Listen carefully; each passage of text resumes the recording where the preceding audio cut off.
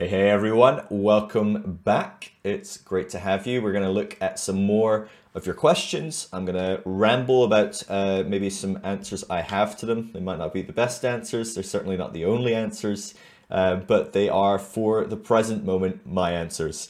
Before we get started, let's quickly do some plugs. Check out the deconstructionnetwork.com. It's a completely free resource and it helps people who are going through deconstruction connect with other people that are deconstructing. If you want to support what I'm doing and help me continue to do everything I do for free, you can do that at patreon.com/Phil Drysdale, phildrysdale.com/partner. Either one of those is a great way to support what I'm doing. You get access to an amazing online community. We do Zoom chats, audio chats. We chat throughout the day in a Discord server. It'd be great to have you in there, and it would help me continue to do everything I do for free. So yeah, all right, let's dive into some questions. I'm in a punchy mood today, so hopefully we can bash through a few. Hopefully it doesn't affect the quality of the answers though. But the first question we've got is someone asks, like, how do you deal with the accusation leveled against you that you're only deconstructing because of abuse or the church hurt you or because you have trauma? Honestly, I think that's a great reason to deconstruct. Now, very few people are only deconstructing for any reason, right? Most of our deconstruction comes from a very complex, multiple tiers and layers of things that are occurring, questions we have, things that are not standing up to questioning, doubts, different things like that. And so it's very rare that you're only deconstructing for something. You know, generally speaking, you're deconstructing for many, many reasons. But I tell you what, a great reason to deconstruct, to question your faith, to question your church tradition, to question your faith tradition and your origins, is being abused and hurt and traumatized. That seems like a really, really good reason. You know, I say this often. The analogy I would give is maybe of someone that was in a domestic abuse situation. Would you say to them, you only left your partner and got a divorce because they were beating you? Of course not, right? That's a really good reason to leave your partner. What are we trying to say when we say you only left or you're only questioning your faith because you were abused? That seems like a really good reason to question your faith. Now, it doesn't mean that everyone will then throw out their faith. You know, deconstruction doesn't have a specific destination, but I think it comes down to people's fear. They're terrified that you're going to leave the faith, and there's no good reason to leave the faith in their minds. You know, you have to understand that, you know, go maybe look at some of the videos where we talk about developmental theory and stages where people are at, and as they are conventional Christians, there is never a reason to leave the faith, because leaving the faith is an eternity in hell. It's punishment from God. It's separation from God. It's you know, whatever, being on the outside again, being evil, being deceived by Satan and demonized or whatever. All these kind of weird and wonderful things that, you know, hey, most of us probably believed at one point. So to them, there is no good reason. So yeah, of course, abuse isn't a good reason. Being traumatized isn't a good reason. But to any rational person that can take a step back and look at things, it's certainly a reason to at least question that faith. And that's how it starts for a lot of people. Maybe some people question their faith and they realize as the trauma, as abuse, as other things cause them to question their faith, they go on and become an atheist or agnostic or move to a different framework for spirituality. Others question and they realize, gosh, this is a really unhealthy place to be, or these are some really unhealthy doctrines and theologies, but there's plenty of room within the Christian tradition or the faith tradition I'm coming from for me to believe differently. And so they don't leave their faith, they just deconstruct their faith. It's really important to recognize that those dynamics are going on. But at the end of the day, I would just nod my head and go, yeah, okay, and just move on. Like, you don't need to answer these people. We talked about this in other Q&As and different things like that. But like, you know, the church programs us. You know, you must have an answer for your faith. You must be able to witness and give good reason for your faith and argue with anyone that's going to argue against God or Jesus or Christianity. You must be able to argue with them and convince them of the truth of your faith. And a lot of that is to do with, you know, evangelism and getting people saved and wanting to save people from an eternity in hell and all very well-meaning stuff. Most of it, a whole other layer, is just fear of being wrong and trying to make sure you build a strong enough identity that can withstand people's criticisms and disagreements. But the point being that as we come out of, being in that conventional space of faith, a lot of the time we still have that component built into us. And there's components there of we need to please people. We need to appease people. We need to, if they critique our faith, we must defend it. If they critique our beliefs, we must defend them. If they say we're wrong, we must convince them we're right. And at the end of the day, you're never going to do that. It's not going to happen. And so, again, I would say, just say, okay, and move on. You do not need to defend your right to question your faith because you went through something that was extremely toxic or harmful, unhealthy. Those are great reasons to question your faith. And hell, questioning your faith for not great reason. Just, I don't know, you crossed the road one day and you suddenly thought, why am I a Christian? And, if I was born in, Uzbekistan, I might have been a different faith, that's interesting. That's just as good a reason as well. There's no wrong reason to start questioning what you believe. That's just part and parcel of life. And it's a healthy part of life to question what you believe so that you can strongly live convicted, convinced of what you believe and live with some gumption behind that. And so, I just think it's a ridiculous question. Like I said, you wouldn't, shame someone or question someone for leaving their partner that was abusing them. And yet we immediately find that a lot of conventional people will try and throw us under the bus for questioning our faith when people who are in authority and leadership in our faith hurt us, harmed us, abused us, taught us really toxic things that created shame and guilt and all kinds of negative views about ourselves and the world. Those are great reasons to deconstruct. And so generally speaking, I wouldn't even go there though. I wouldn't argue it. I would just smile, nod, smile and wave, boys, smile and wave. That's my general approach to these things. You can't win that argument. And what does winning that argument look like anyway? So just leave the argument, just move on.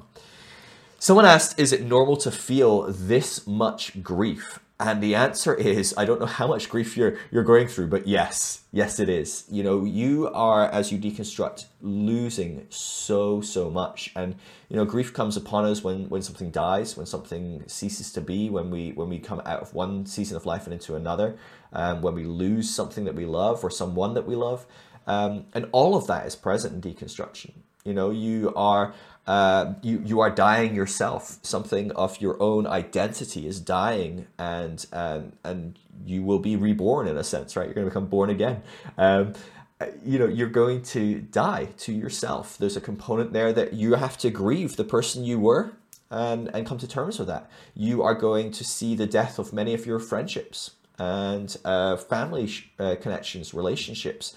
So many of those relationships are going to die. Maybe not completely. It's not as though your family have died all of a sudden. But, the relationship there is kind of done, at least for a season. There's some sort of impasse there for a lot of people.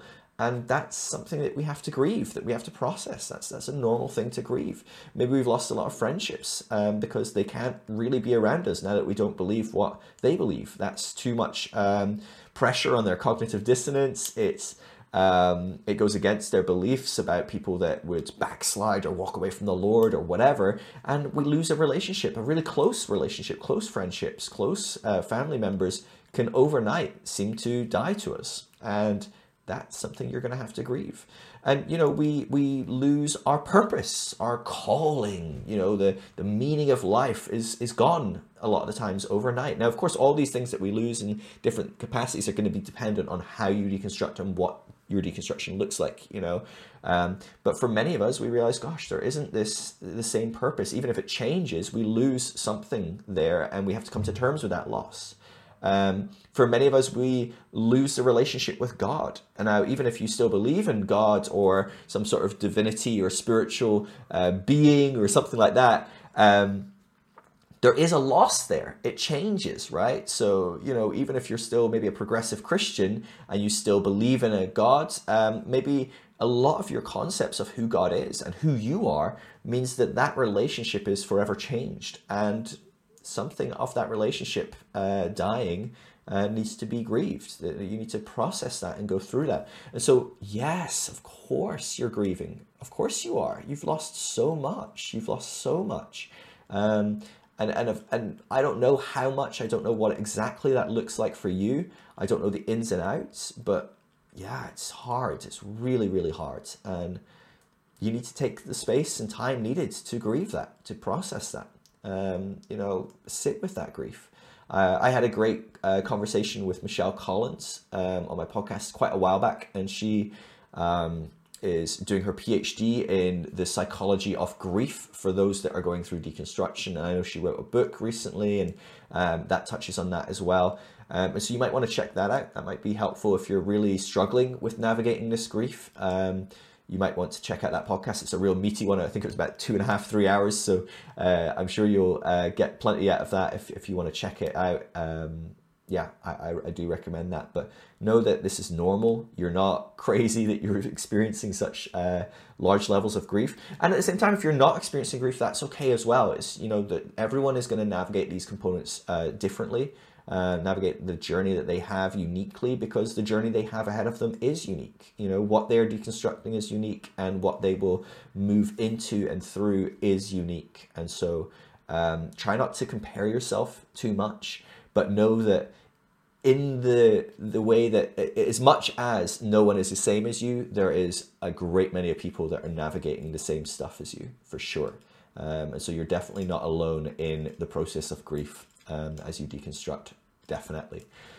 Someone asked, in fact, actually a lot of people asked this, so I'm going to sum it up in a kind of general question, but how do we navigate deconstruction if all you've ever known is ministry, pastoring, being missionary, some form of quote unquote ministry?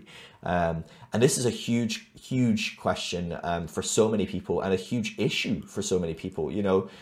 Maybe you're not full-time ministry and you're finding deconstruction hard. Imagine your deconstruction suddenly means you might not be able to pay the bills next month. Imagine it means you might not be able to feed your kids.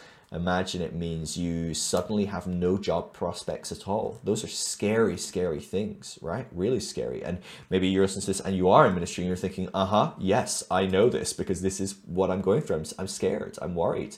I have people that, even not specifically in ministry, but maybe in some nonprofit movements and organizations, but very Christian, have these issues as well. There's so many people affected by this. I've talked to people that are just simply employed in family businesses, but their family are deeply Christian, and their deconstruction is probably going to result in some instability in their income and what they're doing for their calling, their life, their purpose. Maybe the parents want them to take over the business, but suddenly they're not so sure because, well, you're not a Christian anymore. There's so many different components there. Even if you are still a Christian, maybe you're not the right Christian, right? There's so many components there. It's hard. I'm not going to pretend that that's an easy thing to navigate. I've talked to some people that decide to kind of wear it out for a while, see how it goes, see if they can live life, just kind of pretending. Some of us do jobs we don't like for a living. That's not that uncommon. And some pastors or missionaries or whatever decide, what? I don't have a plan. I don't know what I'm going to do. I'm going to just keep doing this for a while, and I'll put on a smile, and I'll try and, be myself as best I can whilst honoring, the organization I work for. Some people end up kind of tiptoeing on eggshells the whole time doing that. But maybe an example of this is, I've talked to many people that are in their late 50s, 60s, and they're like, I'm a pastor my whole life. I don't know what I'm going to do. I've got bills to pay. My retirement's coming up. Maybe I should just pretend that everything's normal for another 5-6 years. That's an incredibly hard thing to do. And I take my hat off to people that are able to do that. That's a really tough 6 years or however long they've got. That's a tough amount of time they've got ahead of them, because it is hard to, all of us that are deconstructing to some degree know the pain of, putting up a front a little bit and not letting people fully into what's going on, and not being able to share fully with what's going on in us and our questions and our doubts and our thoughts, for fear of it having repercussions. And that's a tough one to go through that, and the repercussions being you have no job, you lose your pension, whatever it might be. That's tough, but many people do decide to kind of grin and bear it. A lot of people, they grin and bear it with an end in sight. You know, I think it's very rare that people go, I'll just grin and bear it and do this for the rest of my life with no real end in sight. I think it's easier for people that have a retirement coming up, you know, than someone that's 30 going, I'll do this for another 40 years or something. And so that's a big part. But maybe the end in sight for you is that on the side, you maybe get some education. Or maybe on the side, you do a bit of training, or you start researching other job opportunities, or you build something on the side. You know, like there's plenty of opportunities to course correct, you know, and even without any kind of ministry component, I talk to people from all walks of life constantly, all day, every day. And some of the people I talk to, you know, they just change things up in their life, just generally, sometimes because of deconstruction, other times just for whatever reason. And I talk to people in their 50s and their 60s that take up new career paths. And so it is possible. You know, this isn't an impossible task ahead of you. People change their careers all the time. And so it's maybe not as easy for some people, you know. So I'm sure if you have an engineering degree and you're a chemical engineer or something, if you want to change your career, you could probably get into another area of engineering relatively easy. Or maybe even other doors might open to you and they go, wow, you've got an engineering degree, you're probably clearly quite a smart guy, and those skills might translate into something else. Okay, sure, you can do this job that's relatively well paid and won't completely leave you at the mercy of a social welfare system, or, you know, ending up on the streets or something. That's maybe not the case if all you have is, you know, 10 years experience working for the church and maybe like a 2-year, you know, Bible college certificate or something like that. You know, that's a very different situation to be trying to move sideways in. You know, a lot of people are going to look at that and go, that's not that relatable to our industry. It's not as relatable to all sorts of things. Now, in saying that, you know, one thing that leadership does do in the church is it trains you in a lot of different things. It trains you in a lot of unhealthy ways as well. But there are plenty of skills that you've developed that will translate. And so I think, you know, being very clear with that, you know, being able to articulate that on resumes and in interviews and things like that, is very likely if you've been a pastor, a missionary, a leader of some sort in ministry, you're probably relatively charismatic, you're probably quite likable, you probably have good people skills, you've probably got quite organizational skills. You know, there's a lot of stuff going there for you as you start to look forward. Now, I do see some problematic stuff. Now, we just saw a lot of this in the last kind of week or so. There's a bit of drama in the deconstruction movement, maybe the last 2 weeks. I think it's now. I'm recording this, but it's for next week. So probably 2 weeks ago. You know, we do see that people that are in those powerful positions as pastors often just kind of pivot into other positions of authority and power. And that can be very problematic. You know, there can be a lot of things that don't get deconstructed that maybe should be deconstructed in that process. You know, it's very easy for someone that's been at the forefront, has been a voice of power, of authority, has been the person with all the answers. It's very easy for them to try and navigate into becoming the person with the authority and the power and all the answers in the new space, you know? And I have to hold my hands up and say that's exactly kind of what I did in my first couple of years of deconstructing, is I kind of navigated that, and I did become the person with all the answers, and I didn't really deconstruct a lot of the ways that I have in the past very much centered myself as a white, straight guy from the West, and I obviously clearly know all the answers to everything, or whatever that might have looked like. And it took me a while before I realized, gosh, you know what, that's not necessarily very helpful. And it's actually one of the main reasons I started to do interviews on my podcast. And it's why I tried to prioritize Black, Indigenous, people of color, non-cisgendered male guests. You know, I try to figure out how can I try and elevate different people. Now, that's problematic and hard to do in this movement as well, because feels like anyone that's got anything to say often feels like it's some random white straight male.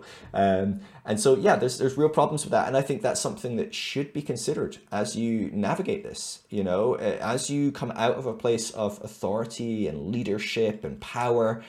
That's a big ego hit to lose that. It's not easy to lose that that respected position, that position of power. Letting go of that can be quite a painful hit to the ego. You know, talking of grief, that's one that you might need to grieve quite a bit. And that's okay. You know, like, you know, I'm not shaming anyone for being brought up in systems that elevated certain people into power. You know, we're all products of our environment in a sense, in that way.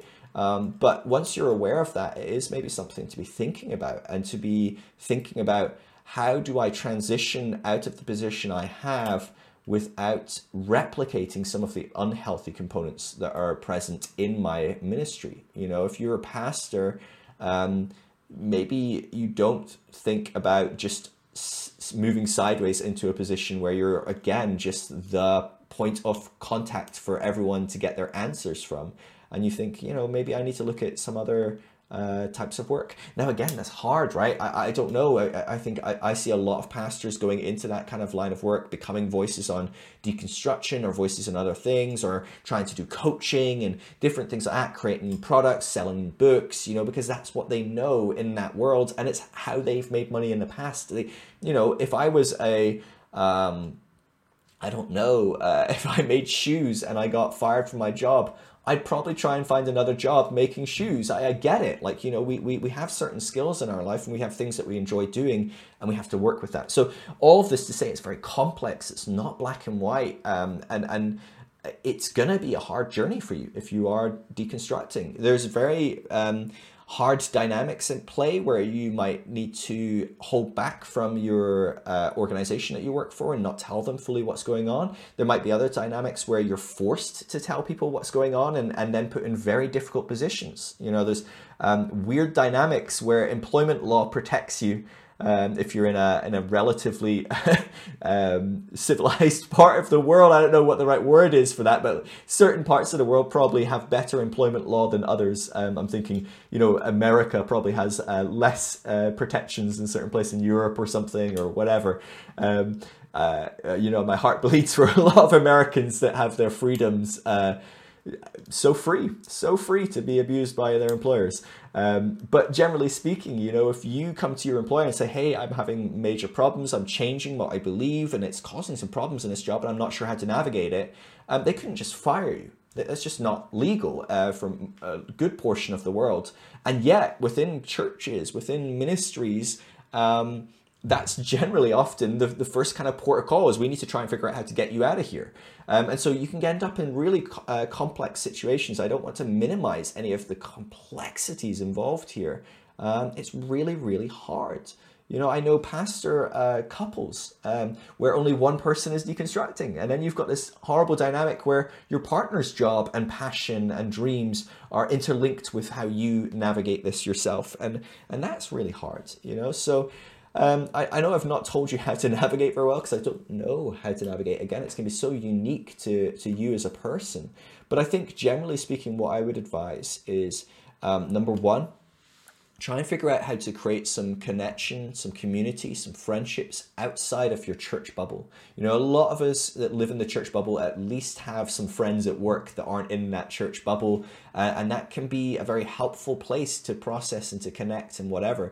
But if you're working for church or in that kind of bubble, you really are very bubbled, right? You don't have friends that are outside of this situation. Not to mention that all your friends in that situation, there is a power dynamic there. You're the pastor, you're the leader, and they're not, maybe.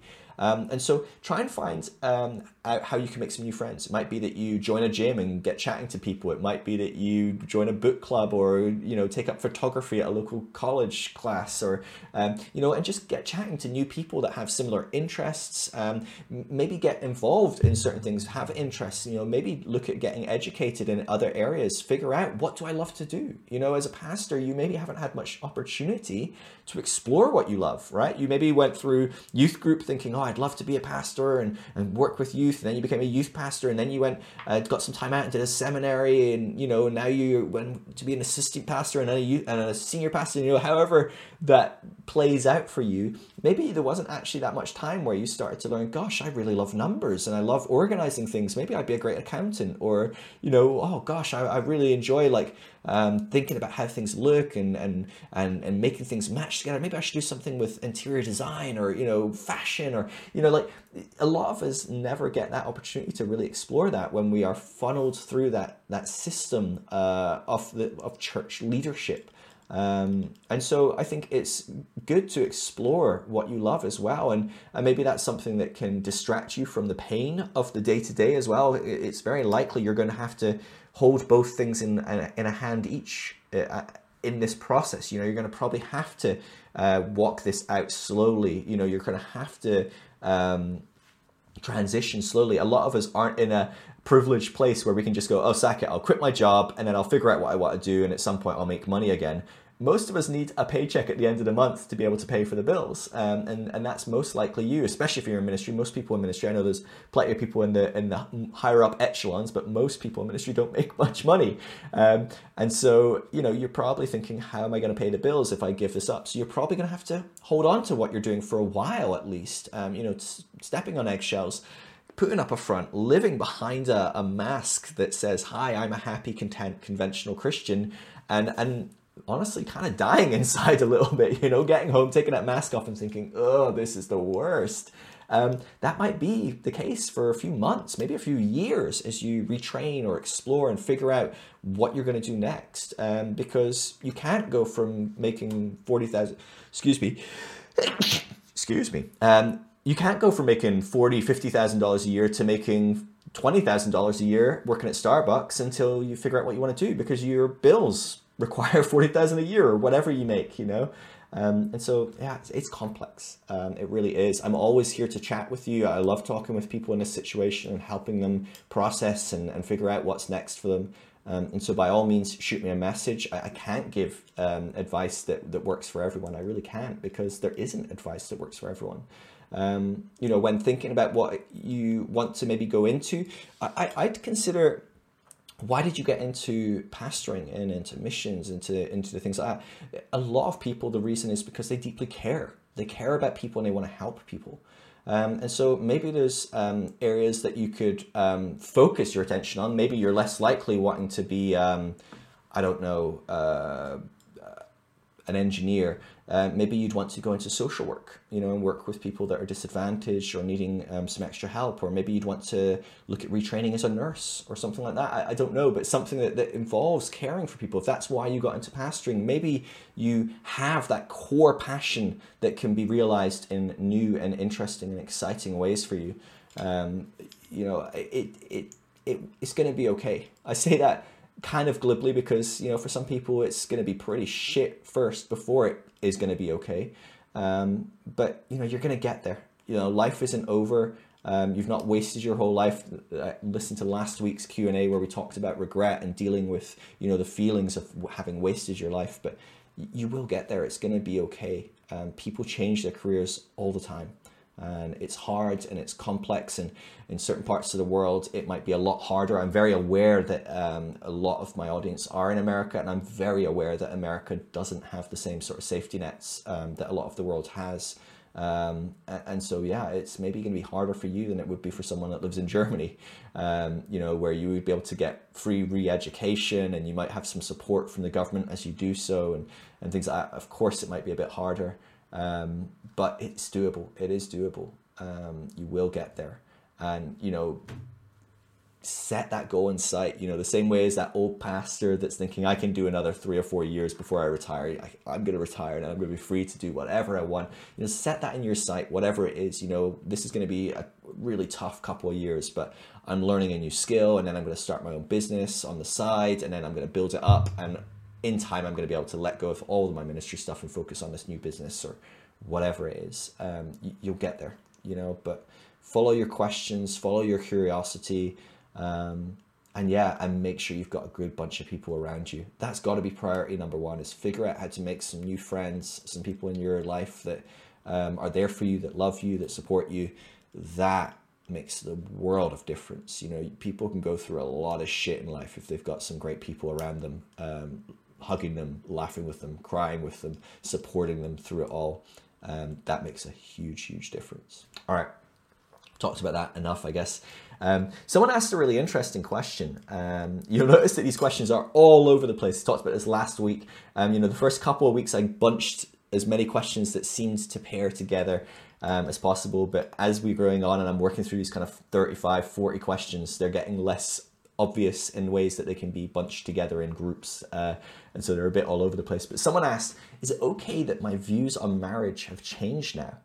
And that's a question that is largely based on your own personal ethics. I think it's okay for anyone to believe almost anything that as long as it doesn't harm them and others, really. And so, you need to figure out, what you believe about different things. But it's really common as you deconstruct your faith, many other things will get deconstructed. Your politics, your outlook on life, your views on relationships, how you handle your friendships, what you accept in relationships as normal.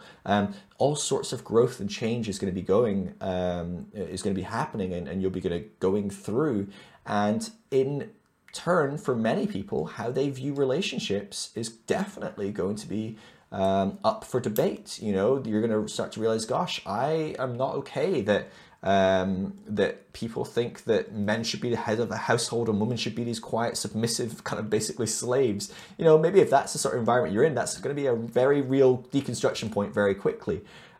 Maybe it's as simple as you used to believe that you had to get married, and now you're like, I don't really see what the notion of a marriage is. Like, it seems like a very antiquated kind of power dynamic. It's more to do with the state and family power than really to do with love. And actually, I don't really think it's required. I'm happy to find someone that I love and move in with them and just be in some sort of civil partnership. Hey, that's okay, So like I'm saying, it's okay to reevaluate these things. I think where the rubber really hits the road in how this works is for people that are already in marriages. Maybe they have kids, things like that.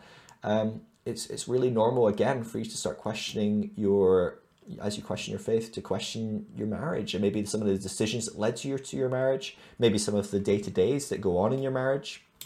A lot of us, we go through the evangelical purity culture funnel straight into marriage, right? We're in high school, we're in youth group. We're told, don't have sex with anyone, don't date around. You need to be pretty committed to someone before you start dating them, and know that it's going to be God's will. And then once you start dating, it's fairly fast tracked to getting engaged, and then it's very fast tracked to getting married because you don't want to have sex before marriage, and then maybe you screw up a little bit before marriage, and so there's even more guilt that, well, I definitely have to marry this person now because I've crossed some lines, and they're in God's eyes, I'm already married, or all sorts of different things can happen, and people think all sorts of different things, and before they know it, they're 10 years into a marriage and they deconstruct, and suddenly they think, wait, I didn't have to do all that purity culture stuff. I could have dated around. I could have dated 5-6 guys and thought, wow, what I think I need is very different to what I actually need, and you could have grown and changed, and suddenly you realize, there's this guy that I wake up next to every day, or this woman that I wake up next to every day. Is that okay? Maybe you're waking up and going, you know what? I don't think I'm actually straight. Whatever it might be. There might be some real big questions there. And I think it's okay. I'm not saying it's going to be easy. And it may well cause a lot of pain and hurt to question some of these things.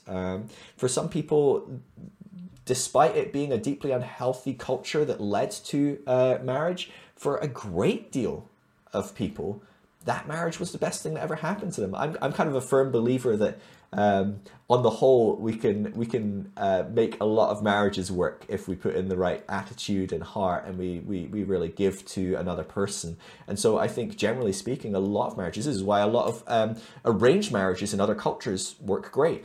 Again, not all at all, but a lot. you know, and so I think a lot of marriages that might not have been what you would have done for yourself if you had complete freedom outside of some sort of cultic belief like purity culture, whatever outside of that would even believe, because probably would be in some sort of different cultic belief. You know, I'm not saying that that marriage is definitely wrong or bad. It could be the best thing that ever happened to you despite all of that. And so even still, you're quite likely to start questioning how that marriage operates, right? You're going to start going, hey, you know what? Some of these dynamics aren't healthy. I know that they're quote unquote biblical, but it doesn't feel very healthy. And I want to set up some boundaries. And actually, I want to have more autonomy, and I want to have a bit more of an individual identity in this marriage, or whatever it looks like. Excuse me. Yeah, so, you know, it's complex, but yeah, it's really normal to start questioning your views on marriage, whether you're pre-marriage, in marriage, post-marriage. It's really, really normal to start questioning what you believe about marriage, and questioning how you go about being in a marriage, and making appropriate changes. Now, of course, that's really hard when you're working with someone else, right? So if you're already in a marriage and you're wanting to make changes, that can be very, very hard. You know, I've talked to a lot of people that as they deconstruct, they realize, gosh, you know, a lot of my relationship with my partner is not very healthy, and actually some of the sexual stuff, purity culture, has really messed with me there, and I want to explore more, and I want to do more things, and their partner is very uncomfortable with that because they still have a lot of those beliefs, and that can create a lot of tension. So, you know, any of these changes and desires to change, you're going to have some really hard conversations with your partner. You're going to have to set up some boundaries. You're going to have to figure out how to move forwards. This is especially hard if your partner hasn't deconstructed as well, or is much further behind you in that journey, and they still are quite conventional. Maybe if you are deconstructing as a woman, which is more common than men, and you're married to a guy that's still conventional, they might find it really uncomfortable that you think it's okay to take a night off and go have a bath and masturbate. They might be really uncomfortable with you buying a sex toy. They might be really uncomfortable with you setting up some boundaries and saying, hey, you can't talk to me like that. I'm not your property. You know, I don't think a lot of people talk to their wives as like their property, but that can be how it feels at times. And it's certainly within some of those Christian concepts. And so you set up a boundary like that, where you say, hey, I don't think it's okay that we teach our kids this way. And I'd like to teach our kids in a more healthy way, a more positively orientated growth mindset way.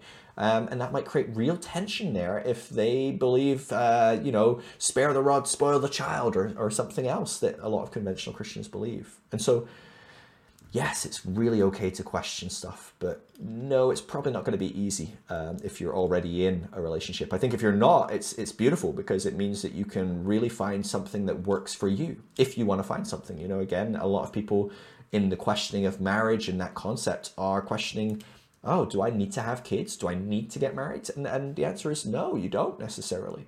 And so even figuring that out, but you know, figuring that out when you're not married is a lot easier than when you are married and you've already married someone, you've already committed, and now you're going to be breaking their heart in some way, shape or form.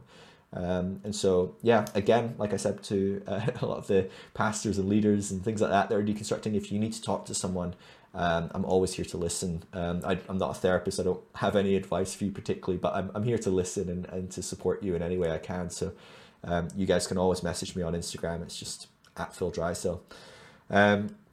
Someone asked a really interesting question, and this is very common for people to feel like this. And they asked, how can I be more intentional in my deconstruction? I feel like I'm going nowhere. Now, does anyone feel like that at times? I definitely have felt like that at times. The problem with deconstruction is it's not like being a Christian. When you are a Christian, there's a real path set before you, right? That narrow path. There's a real path of like discipleship and mentoring and growth, and you know how to know if you're making progress. You start to read the Bible more, you're praying more, you attend more events, and you know you're on the right path if you keep doing those things, if you keep going to church, if you've got good church friends, if you have a good Bible study every now and again. And you know, these are things that you can look at and go, yeah, I'm on the right path. This is the path to be on, and I'm making growth, and I'm progressing, and I'm growing in my faith, and I'm becoming a better Christian, and I'm growing closer to God, and all these phrases that we throw around, they all indicate that we're making progress, that we're moving to something. And not to mention that maybe we feel that God has given us a purpose. So he's given me a business to run or something like that. And so suddenly it feels like I'm making progress even by just being day to day in my business. And a lot of that falls apart as we start to deconstruct. We don't have that same trajectory. It feels quite aimless. I talk a lot about the process of deconstruction is not about a destination. It's about a journey. It's about processing and navigating this all step by step. It's not about getting to somewhere. It's about just moving forward, whatever that looks like for you. Now, moving forward for you is going to be different to someone else moving forward. It might even look like you moving backwards to someone else. If you are heading in a direction, your curiosity is leading you to question certain things about your Christian faith and move away from them into maybe some other type of spirituality, maybe some sort of Eastern spirituality or something. That move might be seen as a move backwards by someone that's questioning their conventional Christian faith and moving what they would see deeper into the Christian faith by becoming a progressive Christian, for example. They might see those two people might look like they're moving in a different direction, but they're both growing in their deconstruction path. And so it can feel really hard to look around and see, am I making progress? Am I becoming more like whoever your hero is, right? Whoever you are following on Instagram, whoever you've on some level made as your next guru, right? Whether it's someone on a podcast, whether it's someone that's putting out stuff on Instagram, someone big, someone small, it doesn't really matter. Maybe your friend that's deconstructing, you look at them and go, God, they seem to be doing well, but I don't feel like I'm moving in such a clear-cut way. And it's probably because moving in that direction isn't right for you. You need to be following your curiosity. You need to be looking at, what do I doubt? What am I questioning? And how do I move forward in that? Now, even that can feel aimless. It really can. Someone posted on my Facebook the other day, I don't look at my Facebook comments, and I stupidly look every now and again, and it just isn't helpful for me. They're just not very positive, not very helpful. But someone posted it on a comment on a post that I'd made, and they were like, well, this is stupid, you can't get to Alaska without a map, you need to follow a map. And the point that they'd missed is that I'm not trying to get anyone to Alaska. And I don't know anyone that's intentionally trying to get to Alaska. So why would I show them a map of how to get to Alaska? The point is, I don't know where you're going next. And actually, probably, you don't know where you're going next. And so driving randomly won't necessarily get you to Alaska. It might. You might actually end up in Alaska and go, fuck, this is a nice place. I'm going to hang around here for a while. That might happen. But it's not probably the most helpful thing for you to just look at the map and go, I want to go there. I'm just going to try and get there. Because you probably don't know what you need right now, and you don't know what you're working through. For a lot of people that are deconstructing, it's not even about developing new beliefs right now. A lot of it is about just losing the beliefs that you had before. It's about evaluating things that you believed growing up in that conventional faith and going, is that helpful for me anymore? Is that healthy? Do I need to let that go? Do I need to put that to the side?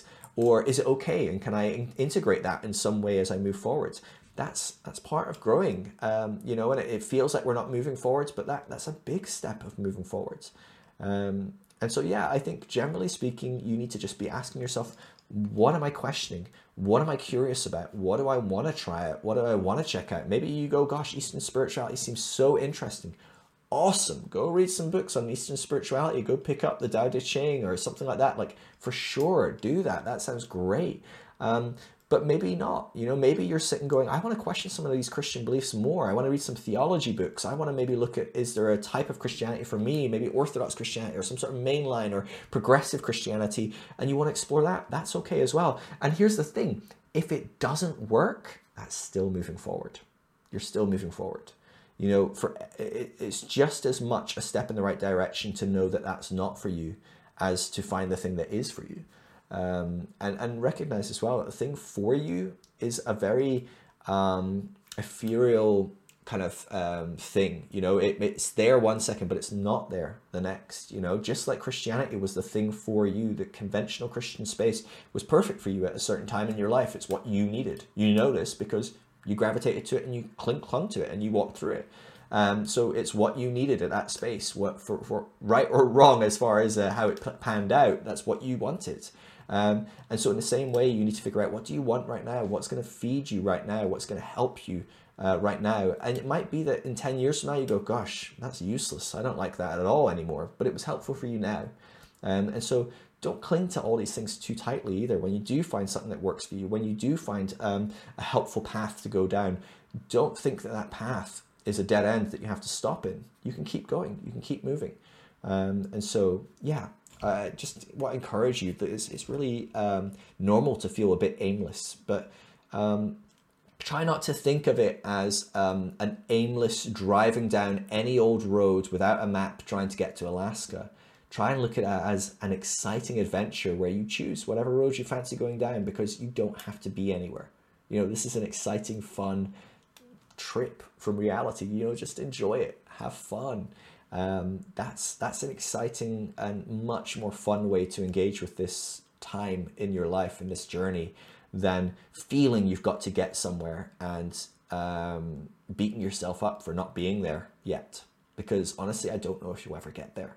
I mean, maybe some do. I certainly have found many people that seem to find somewhere and stay there, and so that's great.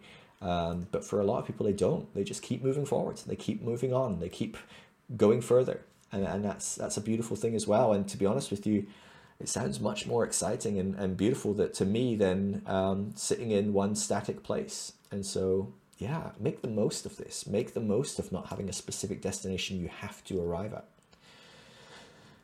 Someone messaged and said, is it important to tell your church that you are leaving, and how should I go about leaving church? Now, this is really specific again to the individual. I think generally speaking, if you're the pastor, probably quite important, right? It's more of a joke than anything. But, you know, different people are going to have different felt responsibilities in church. They are going to feel more pressure to have a conversation, and some people are going to feel less pressure to have that. Some of us, as we deconstruct, become less and less and less involved, and it is a fairly natural process for us just to kind of drift off and just move away from it. The pandemic has been especially helpful for a lot of people with that, where they were kind of getting less and less involved, and then over the pandemic, it's just like they haven't zoomed in, and now it's back to meetings. They're just like, I'm just not going to go. And that's been a really good break, or way to make that break for a lot of people, and that's great. Excuse me, sorry. Haven't been sleeping last week or so very well, and so yeah. My wife's away for a week with her family, and usually I sleep way better, and for some reason this week I just haven't slept that well, so that's maybe a bit weird, but random derail. But you know, for other people, they don't feel so comfortable just kind of walking out the back door and never saying anything to anyone. You know, for a lot of us, this is our life. You know, we've spent years, maybe decades in these places, and these are some of our closest friends. Now, we maybe see that they're probably not long-term going to be our closest friends. Things could go sideways very quickly. Maybe they've already started going sideways. But there is something in us that thinks, I wanna tell them, hey, this isn't working for me. This is what's going on in my life, and I'm gonna, you know, move away, and you know, it's not you, it's me, or you know, whatever. Have that kind of conversation, and that's okay. I think my one major point I would try and make, let me just silence that. The one major point I would try and make clear for you to carry into those conversations is, do not allow it to become a theological debate. It's so easy, and people will want to have a theological debate with you. If you say, hey, I'm no longer in the same place, I'm questioning somebody's beliefs, I'm moving on, they're going to know what beliefs you're questioning, because they have the answers, and they will save you, and they'll keep you, and they'll get you in that church again. That's their goal. And so I just would be really strong in not engaging with that, and just saying, hey, I don't really want to talk about that. I've spent a lot of time looking into it. If you really want to know some of these things, I can send you some podcasts or some books to read, but I don't want to have that argument right now. Try and avoid those theological arguments, especially with pastors and leaders. They tend to often gaslight and employ so much power dynamics. They'll talk over you. They'll use their extra charisma. I've felt a lot of people, as they leave, have been asked to meet with pastors that are extremely charismatic and loud, and they themselves are quite quiet. They're not maybe so confident in what they believe, especially because they're not confident in what they believe anymore. And the pastor just steamrolls them. And I think, be aware if that's a dynamic. you are free to get up and leave. You're free to walk away. You're free to say, hey, that's not okay anymore. You're free to say, I don't want to have that conversation. If you are, if you have left or are in the process of leaving, maybe you decide to just completely leave. Maybe you send a text or an email or something saying, hey, I've left, please remove me from your newsletter or whatever else. And maybe they chase you up and say, would you meet with us? That's on you. That's not on them, right? So you decide, is that something that would be helpful for you? Would it be healthy for you? Ask, why do they want to meet with you? Now, don't take their word for that, right? Because they will say, oh, I just want to check you're okay, or I want to hear what's going on. But the truth is, what they really want is to save your soul and make sure you're in church. That's really what most leaders want, out of the best of intentions, generally speaking. It's not out of some nefarious reason, more often than not. Maybe on some subconscious levels it can be, but generally speaking, they genuinely want to save your soul and keep you safe. And so be aware, is that something you want to expose yourself to? Do you want to go for coffee and try to be saved? Do you want to go to coffee and have theological arguments or anything like that? It's okay to say, hey, to be honest with you, I'd rather not have that conversation. It isn't about you, or, you can maybe give them a bit of an ice cream cone. When a kid falls over and grazes their knee, you give them an ice cream cone, and by the time they finish the ice cream cone, they forget about their grazed knee. So you can give them a bit of an ice cream cone and say, hey, it's not about you. I think you're great. I really appreciate you. I appreciate the time that you've spent developing into me. But it's just time for me to move on, and I need to move in a different direction now. And I appreciate you, and I wish you all the best. And just leave it like that. Just don't give them room to have that conversation if you don't want to have it. If you do want to have that conversation, that's okay. It's good. Like I said, I'd probably try and steer clear from arguments and debates, because no one wins. You're both in totally different places, and you have different frameworks for what's logical and rational. And so you both think the other person's being completely illogical and irrational, but they're both being logical and rational based on their own kind of tenets of what those are. But maybe you want to get together. I know a lot of people feel like it's important that they communicate to the church, maybe some of the harm that the church has done. So maybe give them some good feedback and say, hey, the way you responded to Black Lives Matter over the pandemic, or to the pandemic, or the way that you have militantly supported this political figure, or whatever, that's been a real key for me leaving. And I want you to know that, and I want you to think about that. Maybe you want to do that. You could maybe do it over email, text, something like that, but maybe you want to do it in person, and that's okay. You are very much entitled to have that conversation. But in the same way, the pastor's entitled to have a meltdown and leave the conversation or whatever. He's an autonomous person as well. And it may well be that they do get very defensive if you give them that kind of feedback as well. And so bear that in mind as well. I think whatever your reason for leaving, I would be detached from controlling the narrative. You might think, well, I want to meet with the pastor. I want to talk to people about leaving so that they know my reasons and they understand that it's not because of this or that. That's not going to happen. You can say all that stuff, but when you walk away, when people say, oh, why did Julie leave? Why did Bob leave? It's going to be, they just didn't have a strong enough faith, or they started questioning, and their connection to God wasn't strong enough. I guess they were never saved. All that language is going to be happening behind the scenes, whether you are clear and articulate in why you've left or not. I am publicly clear about what I believe to some degree. I don't focus on what I believe, but I'm publicly clear about different things, and I speak often about my past and how much I believed, and yet I still, even though I've articulated very clearly how strong my faith was and what caused my deconstruction, people still go, oh, they never believed. He never believed before. He must have just been a fairly lackadaisical Christian, kind of like just a pew warmer. Never mind the fact I was traveling and speaking in hundreds of churches a year, and studying the Bible full time and learning Greek and all these different things. Never mind that. That's not relevant. That's the information that's out there publicly, and still people will say all sorts. So I think trying to control the narrative around yourself is probably not a great reason to meet with the pastor, because you're probably going to get steamrolled, and the narrative will change anyway the second you walk out the door. They're going to control what they say about you. I've seen this again and again and again in churches, and it's not even about you, really. Honestly, it's about their insecurities. It's about them feeling that they need to somehow control how the church seems, they need to enter some sort of cognitive dissonance. They can't possibly fathom that an intelligent, smart person that was full of faith started to question and realized, I don't believe. They can't allow that narrative because it might mean that they might question and doubt at some point.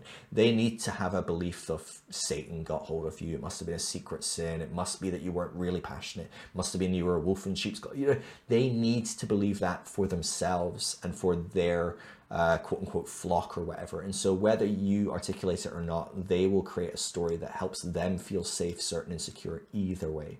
And so, as you kind of leave church and how you talk about that, I'm not saying don't meet up with friends, people that you're close to, and say, hey, this is why we're leaving. We'd love to stay friends. Maybe some people will stick with you through that. I see that often. A lot of friends will go, we just feel really uncomfortable, or maybe they'll be like, oh, that's really nice, and then they'll just stop kind of messaging and hanging out. There's all kinds of different outcomes, but yeah, by all means, tell people your journey and your story, and you can tell the pastor your journey and story, give them that feedback. But I would just say, don't be attached to them representing that story accurately, because they can't engage with that kind of understanding and belief, because it causes too much internal turmoil and dissonance. They really struggle with it, and they can't deal with that. That's not possible. There's too much to lose. The sunk cost fallacy is way beyond the point of bailing. All right. I think that's all I'm going to talk about this week. I hope some of those things were helpful to you. As I said earlier, check out the Deconstruction Network. It's a free resource to find people in your local area that are going through deconstruction. Especially I mentioned to people in ministry, it's really helpful to have those friends and people outside of your church bubble. Deconstruction Network might be a great resource for you for finding people that believe differently. And have walked away from conventional faith as well. They might understand your plight a little bit more. They might be able to connect with you a bit more. And so that might be a good resource for you. And if you want to join our online community and you want to support what I'm doing, everything I do is for free. I so strongly believe that nobody should be paying to have someone to walk with them in this. I strongly believe as well that we should be supporting people that are creating content and things like that, and that's wonderful. I don't have a problem with people that need you to buy their book or whatever. Books cost money. Time costs money, all these different things. And so I'm not speaking against anyone that's charging, but I do strongly believe that, a lot of us have been burned by people trying to grift us for our cash. And a lot of us are vulnerable and need help. And I always want to support people in a way that costs them nothing. There's no entry barrier there. And if you want to help me in that mission and help me be able to pay the bills, that means a great deal to me. You can do that at patreon.com/PhilDrysdale, phildrysdale.com/partner. And you get to be a part of our online community and have, monthly Zooms with me, and we do audio chats every now and again and things like that, as well as our online discussion platform where we chat all day, every day. Be great to have you in there, but obviously never any pressure. I'm always here for anyone, whether they support me or not. I'm here on the Instagram DMs is the best place to find me. You can just find me at Phil Drysdale. And I really mean it. People, message me and say, I've put off messaging you for months because I never know if you really want to get a message or not. Please send me a message. I can control my own boundaries, and sometimes I do go, I'm having too much of an intense day, I'm going to leave it a day to reply to something. I can control my boundaries, but please message me. I would love to help you and support you in any way I can. Like I said, I'm not a licensed therapist or anything like that. I don't provide that kind of support, but I am here as someone that wants to listen and support you and walk with you in this process in any way that might be helpful. All right, I love you all, and I'll see you in next week's video. Peace.